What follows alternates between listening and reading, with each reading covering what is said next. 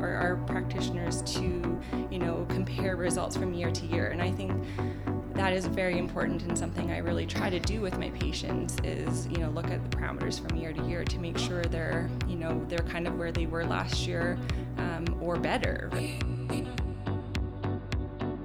But like with all genetics, we can, if we're more susceptible for a condition, that should be more motivating to make sure that we're doing more to prevent that from happening, or you can not just kind of using it as a I have a family history of type 2 diabetes and I'll probably get it, right? Mm-hmm. It's like, no, I have a family history of it. I should be doing all of these things to help try to prevent it from happening. Hello, everyone, and welcome back to the Stronger, Healthier, Happier podcast. We are excited to have you with us and thrilled to have the opportunity to improve together. We believe that by paying close attention to our mindset, movement, sleep, stress, nutrition, and network, we can create the life we were intended to live. Here is to a stronger, healthier, happier you.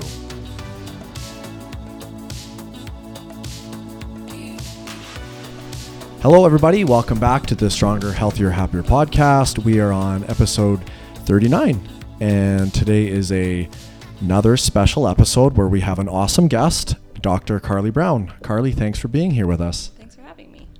Yes, super exciting. So I have been going to see you, I think we just discussed this, since 2019.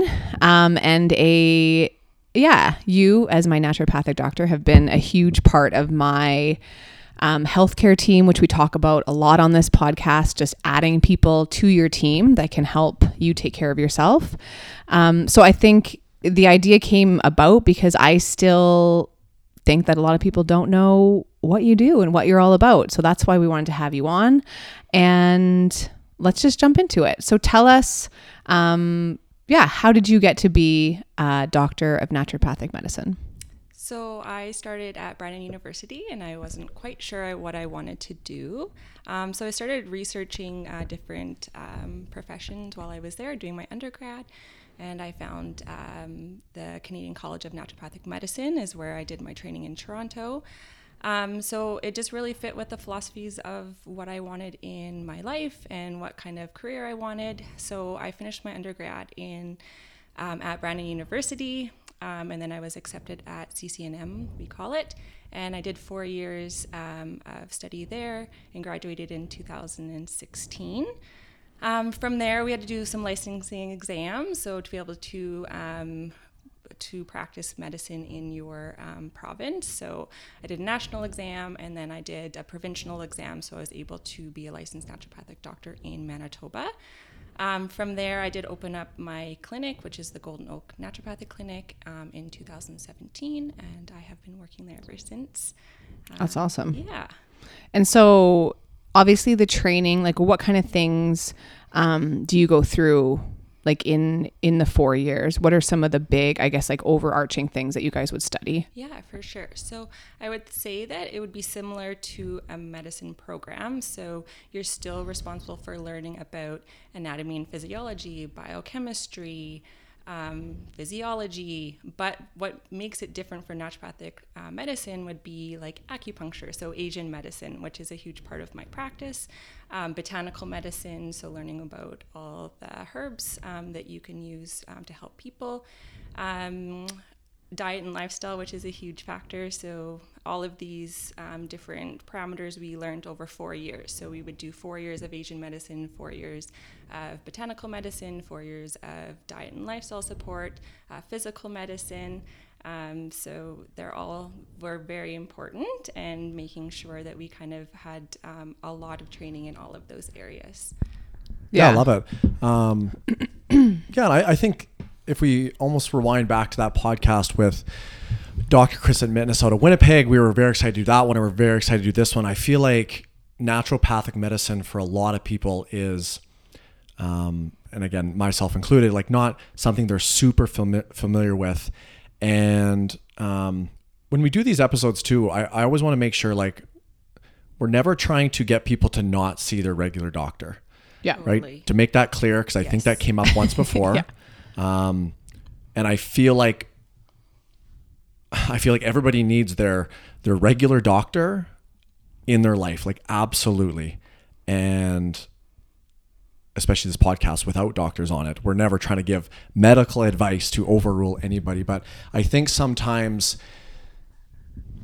people, whenever something's going wrong in their life, they only have one person to turn to. I feel like there is a lot of weight put on our GPs. Like they're supposed to solve all of these problems for us. And even if they are brilliant, smart doctors, I don't think they can handle all that weight. And I think people, do need to like branch out. So if somebody, like, when would somebody come see you? What kind of people do you see where they could go see their regular doctor, or they might go see, somebody else, I guess, in the healthcare field? But when would someone maybe think that they should book an appointment with you? Yeah, for sure. So I agree. Like, please keep your family doctor. They're very important. Yes. I always say to my patients, do not come to me with a broken leg or anything. That is not what we're here for. We're here for kind of long-term preventative medicine. And so often people come and see me when they want a different perspective. When their doctors maybe told them that everything looks good on their lab work or with their symptoms, like they are quote unquote healthy, but they don't feel healthy. So they don't feel well. Their digestive system isn't great. Their energy is low.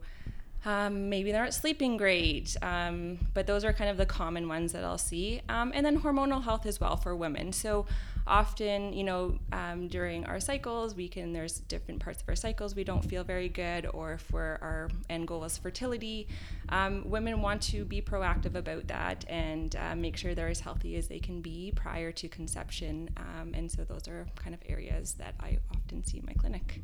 Yeah, that makes a lot of sense. Beautiful. I stuttered through that long and drawn out question, but I think that was exactly what I was trying to nail. Yeah. Well, and I think it's like, just to reiterate, we're not trying to replace one with the other. I think you really do need both in that combination, both your regular doctor, your GP, and then a naturopathic doctor, because as we just heard, like the training is not the same. And many of our general practitioners, I mean, I can't speak to it because I haven't gone through medicine, but from what I've heard, like they don't go through as much diet and lifestyle stuff because they have a lot of other things, huge things that they have to cover. So maybe again, that's where they can kind of fill this void and all work together to try to get to the bottom of some of these symptoms. And symptoms may seem small, but like a lot of like the things that you're saying, I feel like a lot of people brush them off, but you when you're not feeling 100%, and things like chronic heartburn and things, chronic fatigue, and I think we have a bad habit. These are all real things, right? Yeah, we all kind of have a bad habit of like brushing things off until they're like so bad that like far gone. Yes, yep. Right. I remember my dentist telling me one time, like he said, like, when's the last time you had a checkup? And this was actually before I started seeing him. I'm like, well, like when I broke my teeth, like when I was like 20, he's like 8 years. I'm like, I got no teeth problems. And he said, well, once your teeth start hurting so bad, he's like, it's almost too late at that point. Yeah. So he's like, you take a preventative approach, which is the word I like that you used, where if we don't want to wait till our heartburn is like keeping us up at night to probably go see somebody, we probably, and again, I think touching on what you said was when we recognize these little things, right? You kind of said we like appear healthy, maybe appear healthy on paper, but we don't feel healthy. And I think that would be like probably in everyone's interest to be more in tune with those things. And then go see someone like you so we could get to work on, like you said, the preventative side. And I know even for my mom, I'm not throwing her under the bus, but I'm using her as an example. She has a rheumatic disease, so her body attacks her own body. So her body attacks her muscles, and she works with a wonderful rheumatologist, but the rheumatologist, her job is really to minimize my mom's symptoms. That's her job, is to minimize the symptoms and kind of keep her levels at bay. Her job doesn't really include doing a deep dive into why this is happening in the first place, or why it might have happened, or ways that we can kind of support her body as we, use these other medications. So, yeah, I think I was really excited that my mom is going to go see you pretty soon. But even when you have doctors with tons of specialties, there's still room to deep dive into some of these issues. Yeah, that's a really good point. I mean, we often see chronic conditions in our clinic, and sometimes it's just making sure that, maybe being in remission or helping people like just feel better with their condition, and not just just symptom manage with medications, right? How can we improve your health even though you have this chronic health condition? What other things can we do to help you feel better since you still have this? Specialists are busy, right? They don't have time. And that's another thing that's great about naturopathic medicine is I have more time with my patients. And so we can talk about all of those things. Specialists are very busy. And so if you're doing well on your medication, then they're happy to hear that, right? Yeah. Yeah.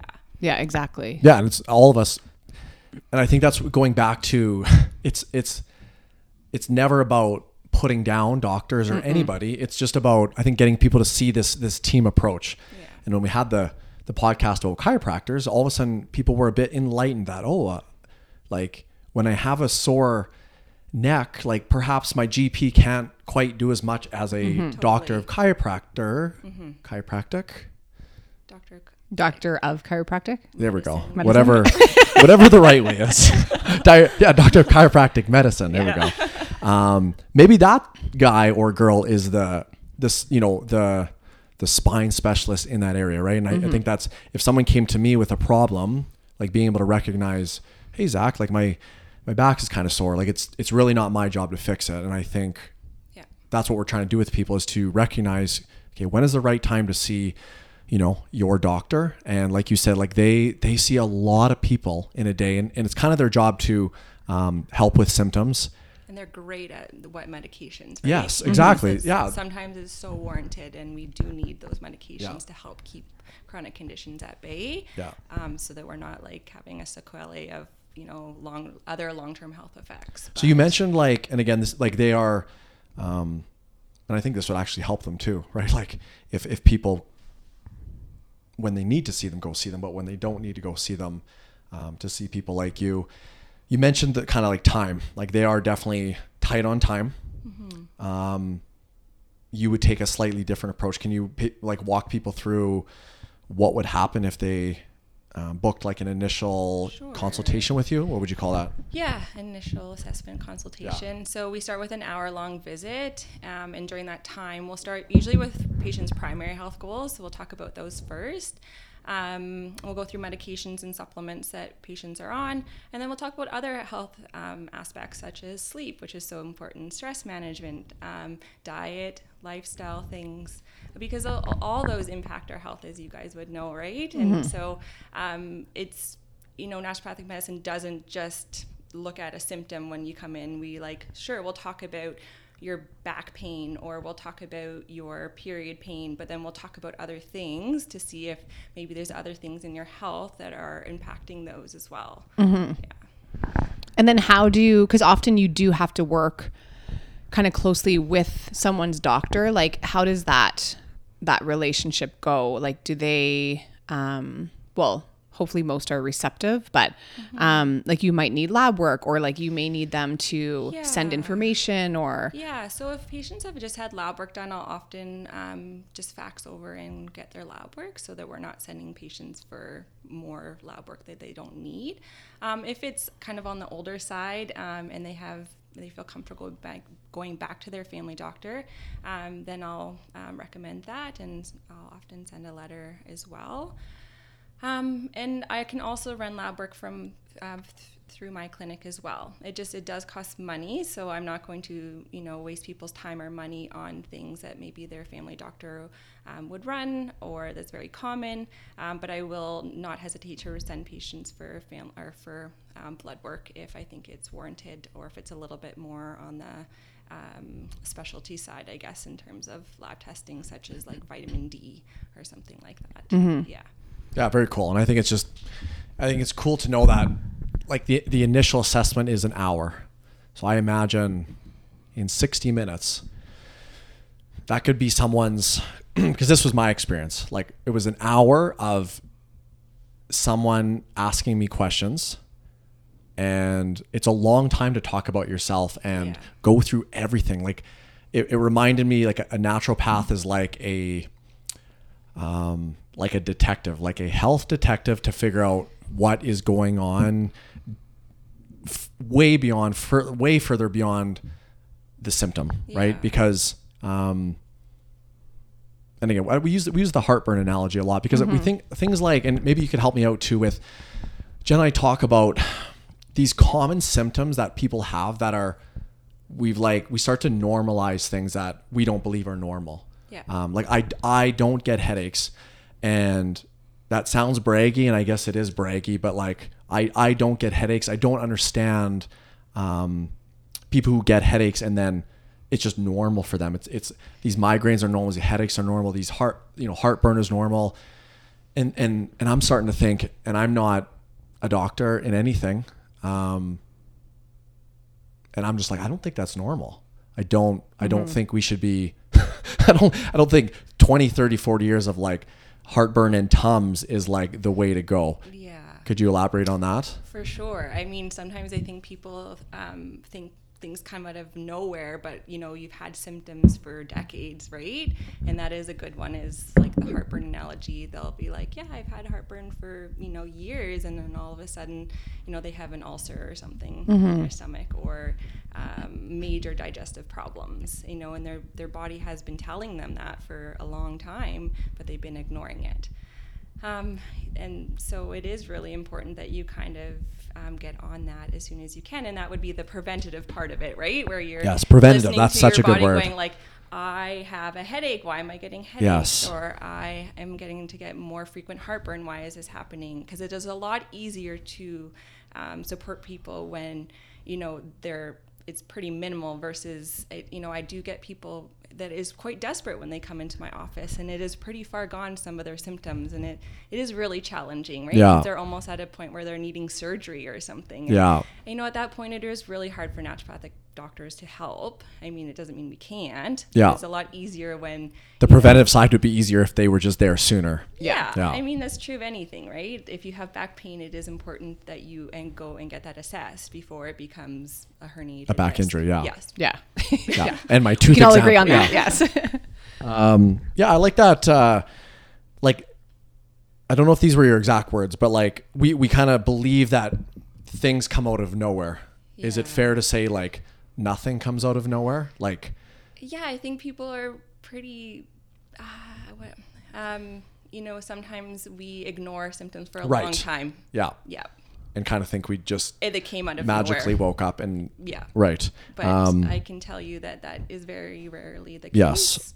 And listening to your body, I think you used the word like body signals, or either I wrote that down, but yeah, listening to your body and like looking for optimization, not just. Yeah, I think it's tough too, because I think a lot of people, like I think back to Jen in her like high school, university days, starting the day with 2 Eggo waffles, I think with like brown sugar and margarine or something. And muffin, like it just, so I had bloating and gas all the time. Yeah. And that's just how it was. Like I thought that was, okay. I did think that was my normal. Yeah. And no one really goes around, excuse me, chatting about their bloating and gas. So it's hard to compare how others are feeling. And then when I did make some changes to my diet and then realized, holy moly, that wasn't normal, but that was years and years of feeling like that. And, not to take a gross turn here, but like sometimes even at the gym, like I'll go into the washroom after someone's been in there and I think, I don't know what is going on in your intestines, but it is not normal. But again, maybe for them, this has been 5 years of just. And we care so much about your health that we go into the washrooms and smell after, and we do a smell test. No, but I mean, I'm the one scraping up the the shards everywhere. Our baseline symptoms for some people, like their normal is not normal, but they think it's right. okay. And it takes somebody to be like, no, that is not normal. To have gas and bloating. And maybe that's the issue is like, almost like we have to reestablish a new baseline. Like, so someone having like heartburn and then it's like kind of not bad heartburn today, then that's like a good day for them, where we need someone like you, I suppose, to say like, actually like no heartburn is the norm, right? I think we're so also used to going to our family doctors when we have a problem, like when it is so far gone, right? And I think that needs to change of like, hey, I'm just not feeling great, or I've had more heartburn lately, like what is going on? What would you suggest to help with this? Versus going to your family doctor where you're, every night you're having heartburn and you have acid in your esophagus and now you need a PPI, right? Not waiting longer. So I know, like for myself personally, through our IVF journey and through our transfers, like I've been doing a lot of acupuncture. And someone said, oh, like what does it do? And the other day I'm like, I don't know. I just feel good and I do it often. So I would love to just chat about that a little bit, because we actually did see some success with what we were trying to accomplish for me, which was increased circulation. But yeah, chat just a little bit more about acupuncture in general, because you said it is a pretty big part of your practice. Yeah, so our training includes traditional Chinese medicine. So that would be different than just going to see somebody who, so there's been people who get training for knee pain or back pain. And so you're, inserting needles around those joints, where naturopathic doctors learn the different Chinese channels, and we're diagnosing patients using traditional Chinese medicine. So some of the common organ systems that are, come up would be like spleen. And spleen in Western medicine really means nothing, but spleen in Chinese medicine means quite a bit. So we have like spleen qi deficiency or blood deficiencies and stuff like that. So based on patients' concerns or what they're coming in for, then we give you a diagnosis based on Chinese medicine or traditional Chinese medicine, and then we'll pick acupuncture points based on those that diagnosis.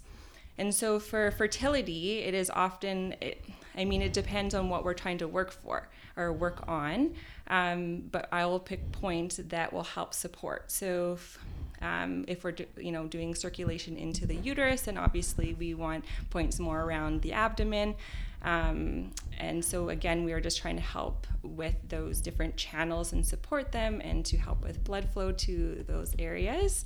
And there is actually a lot of fascinating research in terms of fertility and IVF. I'm not going to go into all of that and bore everyone with this information. But, we're loving it. But it is, there's more and more research coming out that is supporting pre and post transfers, and supporting those who are going through IVF. I'm not sure if that quite answered your question, but and I know our clinic was very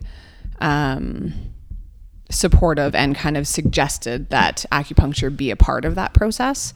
I think may surprise people, but our very first, like on the retrieval, like did you not have they gave you the card and had one that day or the day after in Victoria? It helps with the nervous system, right? So, like calming down the nervous system. And it helps because when you are a patient and you're like, okay, I'm doing something, right? Somebody is seeing me and this is helping with my journey. Yes. And that in itself, like just the stressful aspect of like going through that is so stressful. So you have somebody who's actually like seeing you on a regular basis, and we can talk about everything alongside getting an actual therapy. That also is the benefit of acupuncture. Yeah, that's interesting. There's almost like nothing more frustrating or stressful when there's like something going on and you're trying to deal with it yourself and you don't even know what to do or where to begin. Yes. Even just, I never thought of that. Even on the stress side of it, of just almost giving it over to someone else. Okay, this is in your hands now. I need a bit of help versus you like trying to Yeah. figure it out on your own. Yeah, just the conversations that can be had in acupuncture sessions can be really helpful. And then just, the stressful aspect of it. So just seeing somebody before you go for your transfer and after, right? So that you're like, okay, somebody cares, like I'm getting treatment. This is all very helpful. Like we're making progress. We're making progress, right? This is all helping. You're doing everything you can. And so it's very fascinating. It's one of my favorite things to do in my clinic. I quite enjoy the sessions. I look forward to them. I'm like a lifetime acupuncture client now. I also enjoy, I think it's whether it's getting my hair cut or acupuncture or a massage. I don't know. Yeah, I just find it relaxing. I'm just like, chatting with somebody and they're doing something to me to make me better. But very cool. There was a topic I wanted to ask about because we chatted about this last time I was at the office. Yeah. And it's come up a lot in podcasts that I've been listening to, and I've heard it before and I've kind of tried to understand it, but you explained it so clearly. And it's this concept of insulin resistance. And I feel like we hear a lot about this these days of, people's blood sugar, growing higher, people are developing type 2 diabetes. And I didn't really know how that all fit together. And I just feel like you explained it so well to me, and it could probably be helpful for a lot of people that are maybe in those boats. Yeah, hopefully I can do a good job here. It's one of those preventative things as well. If we're looking for the right things in blood work, then we can often help people like decades before there's a problem. And insulin is one of those things that has come up a lot in my research and in my training over the last few years. More so because I do a lot of training in fertility, and it has come up a lot in like my PCOS, so polycystic ovarian syndrome patients. And so those patients have a lot of trouble getting pregnant, or they can. And one of the biggest barriers for them is like a metabolic type syndrome, which has to do with insulin. And so what happens with insulin, it is secreted from our pancreas when we eat foods, primarily like our glucose or our carbs, right? But with protein and fats as well. It's just glucose is the one that would trigger it the most. So what should happen is your body should release insulin when you take in food, but some people's insulin and their signals just are not great anymore. And so what happens is you take in carbohydrates, your body should release insulin. The insulin is not sensitized anymore, so it's not taking the glucose up into cells, so you're left with more glucose in your bloodstream and then more insulin. And your body thinks it needs more insulin, so it will secrete more. And so then you're left with like a high fasting insulin or a high insulin level and then a high glucose level. If you don't use all of that in that time frame, your body's like, well, we don't really need this energy right now. We're just going to store it away as fat. And that's kind of where we can see kind of cholesterol problems come up, and also weight problems as well, is because we have this like decade-long insulin problem that nobody has really, looked at. And then all of a sudden your hemoglobin A1C is now elevated, or your cholesterol levels are elevated. Your body can do it's pretty fascinating. It will try its best for a long time, but then it gets tired, right? And that's when we'll start seeing changes in like your cholesterol panels and your hemoglobin A1C. In my clinic, I'll often run fasting insulin and fasting glucose, and then I'll run something called the HOMA-IR scar, which is the homeostatic assessment for insulin resistance. And it will kind of give me an idea of what's going on with your insulin in the morning and your glucose in the morning. And often I'll see the ratios that are so off. And so then we'll talk about what we can do to help support kind of your insulin and kind of make it more sensitized before you have to go on something like metformin, right? Right. Because this can be happening for 5-10 years before we'll start to see your hemoglobin A1C, which is our kind of long-term blood sugar marker, go up. Right. But it is something that is so fascinating, and it's just more and more research is coming out about it. Yeah, well, and especially because when we were chatting, just how like your A1C, so at your annual checkup, if you're going annually, like it could be totally fine, way out of whack, and it just seems like it quote unquote came out of nowhere. I mean, that also is important to monitor your hemoglobin A1C over the years, because the range is, the upper range is 6. But, if last year you're at 5.5 and this year you're at 5.8, you're still normal. But nobody tells you that, right? Nobody tells you, I shouldn't say nobody, but Not often, right? Are we asking like, oh, last year my hemoglobin A1C was 5.5 and now it's 5.8. Like, what happened this year to make it kind of jump up that much? Did your cholesterol also go up? Are you having like high blood pressure problems now? So it's important to kind of look at all those parameters. And as people, again, they're moving. The trend seems right now like the development of type 2 diabetes is increasing fairly rapidly, like at a scary level. And help me out here. I'm trying to work my way through this, but that is the result of developing insulin resistance. Yeah, type 2 diabetes would be a diet and lifestyle condition for sure. And so if we're looking at the right parameters over years, then we'll often see things creeping up like, their HDL levels going on, which is cholesterol, and their triglycerides going up. And, they're fasting insulin and they're fasting glucose, the ratios being off. And then their hemoglobin A1C creeping up over the years. It really doesn't come out of nowhere, but we have to take control of our own health and ask to look at our lab work and to ask people, our practitioners, to, compare results from year to year. And I think that is very important, and something I really try to do with my patients is, look at the parameters from year to year to make sure they're kind of where they were last year, or better, right? Yes. And that was kind of like, is that something that would be diet and lifestyle related? And then you answered my question, which was, was really cool. I mean, there can be a genetic component for sure, but like with all genetics, we can, if we're more susceptible for a condition, that should be more motivating to make sure that we're doing more to prevent that from happening. Or you can not just kind of using it as a like, well, I have a family history of type 2 diabetes and I'll probably get it, right? It's like, no, I have a family history of it. I should be doing all of these things to help try to prevent it from happening. Yeah, and I think even just chatting about the insulin resistance, I think we had said too that like potentially you are at a stage where your insulin, like it's producing way too much of it, but it is able to get your blood glucose level down. It's just there's way too much insulin like in your body. So you wouldn't really see that with just an A1C, because the blood glucose level will have come down. It just took way too much insulin to get it down. Yes. So you would see an increased level of insulin like in the body. And so for people, that are maybe in that situation where their A1C does appear normal, like what things might they experience that would, I guess, be a red flag to them? If this podcast is kind of about uncovering the red flags that should be seen as red flags, like what things might they notice in their life that could signal like an insulin resistance? Yeah, for sure. One of the big ones, like post-meal fatigue. So after you've eaten, you feel very, very tired, especially if you've had like a pretty carb-heavy meal, right? So that would be a big one. Another one is weight loss resistance. So, when you actually are putting in the efforts with, diet, lifestyle, exercise, sleep management, stress management, and you really are not seeing kind of the results you would like to.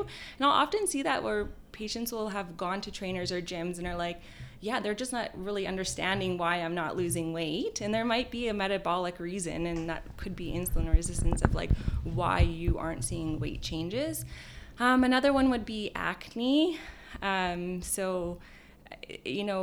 is a genetic component with like insulin, and then it's in a roundabout way can lead to kind of higher testosterone in women, and then thus acne. That usually will go along with the diagnosis of PCOS or polycystic ovarian syndrome, though. Okay. Yeah. So if you have had a diagnosis of PCOS, you really should be getting your fasting insulin tested, because that really could be a barrier of like why you're not getting your cycles regularly, or why you're having really bad acne or your weight loss resistance. Right. Yeah, super cool. I think It's there's fascinating. anything to take away Yeah. from this podcast, because I worked very hard to keep up with. That was probably the best it's been explained: insulin resistance, Yes. and hemoglobin and cholesterol. I think my brain kept up with that, Yeah.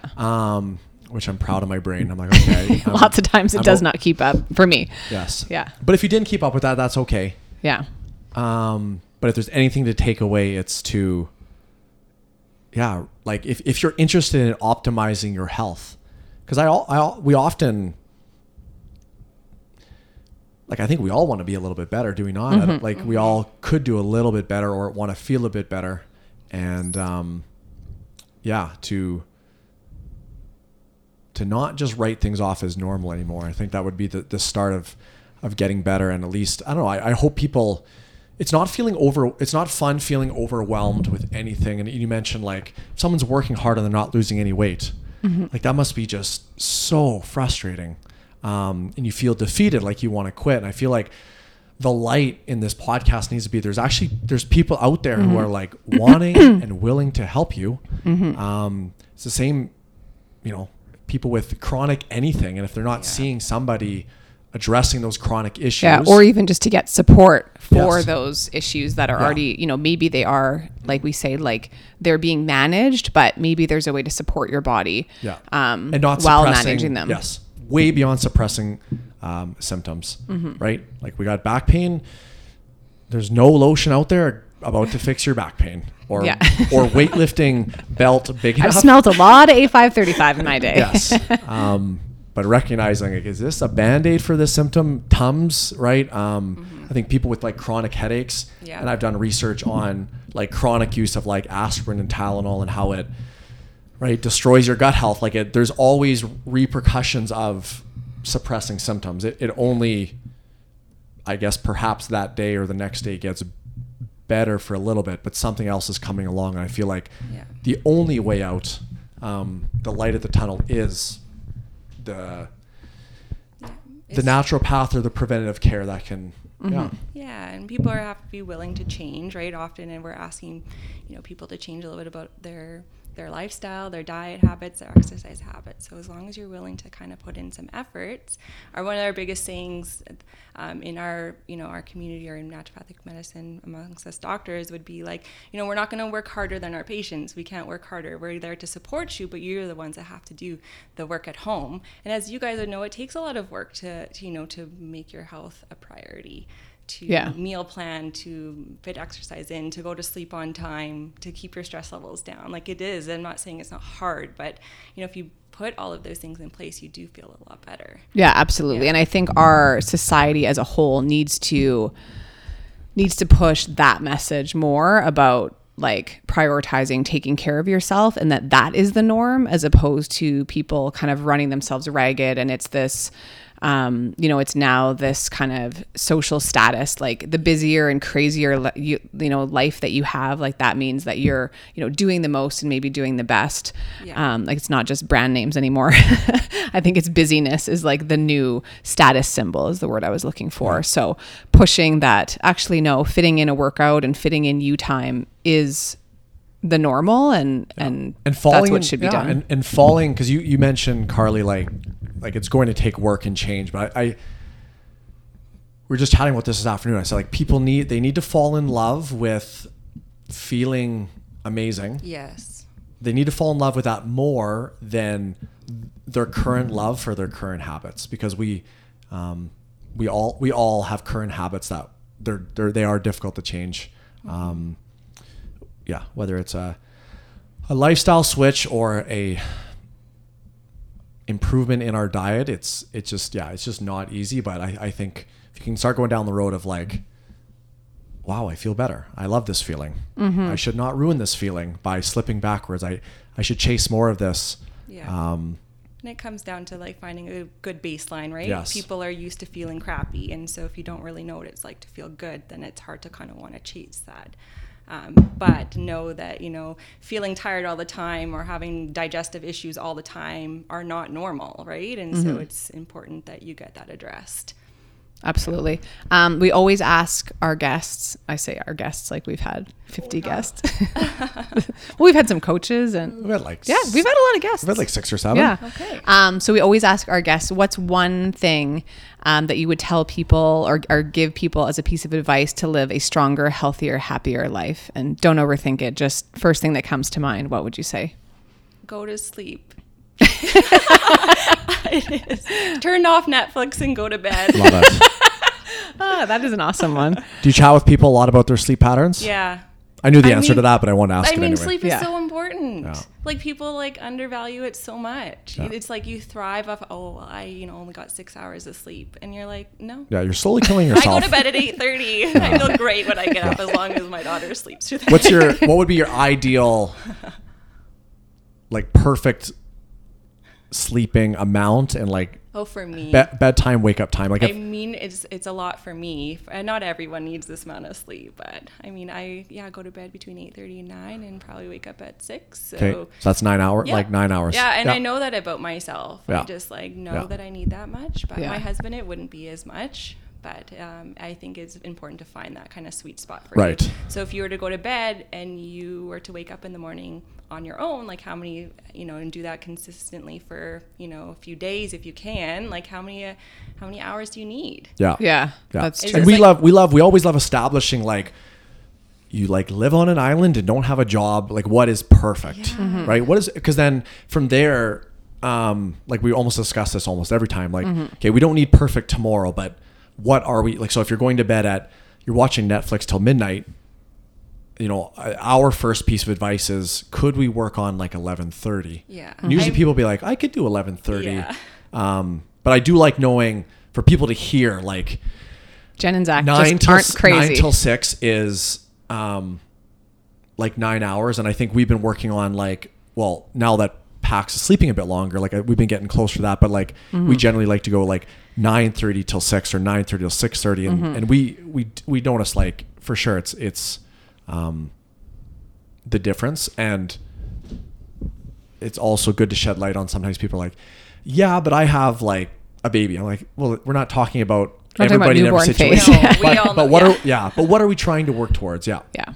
Yeah, and I think it's like, we can't always control when we wake up or when our kids are waking up in the night. We can't. But we can control when we go to bed often. That's what I'm like. If you can control Nice. what time you go to bed, then go to bed. Yeah. Right? Yes, I can hear all the excuses in the middle of the night. In the morning, I have them too. But we need to Yeah. take control. Yeah. Usually we control our thumbs enough to like, we could hit that power button. Yeah. Yeah. But that's another habit change. But yeah, I love hearing that. Yeah, that was really awesome. Yeah. I wrote down some takeaways from this one. 'Kay. Just because I thought there were some really cool things. But the number one that came to mind was like, don't wait until it's too late. Oh, It rhymes. Rhymer. This one rhymes too. No, it doesn't actually. Don't normalize the unnormal. Is that a word? Yeah, we know what you mean. Okay. I think so. Yeah. Yeah, and three and four all combine into like, I think we could all do a better job of like keeping an open mind, meaning like trying new things and expanding. We talk about your the team around you, or expanding your support system. Because I think we get used to doing things a certain way. And I think there's other people out in this world that could help us, like yourself. And I truly hope somebody's listening right now and something is going on in their life that's not normal, that they've kind of been normalizing, whether it's the headache or heartburn thing, and they reach out and book an appointment with you, because the thing we love most about our job, and the reason we did this podcast, was hopefully to connect with a few more people, for people to seek help and seek advice, and just not being too down on themselves or complacent with where they're currently at. I think we can all, Yeah, there's always a way. yeah. And of course, keep going to see your doctor and whoever else you Yes. see. We're not Yes. about replacing Add to the people. add to the team. expand your Don't team. delete team members. All right, you good there? Yeah. Awesome. Thank you so much, Carly. And thank you everybody for joining us. We Yes. will see you again soon. Thank you. Awesome. See you soon. Thanks again for joining us for another episode. We want to give a quick shout out to the artist Quixotic for letting us use this awesome music. Our goal with this podcast is to help as many people as possible. So if you're enjoying it, then don't forget to leave us a rating, a review, and share it with your friends. Thank you so much for your support.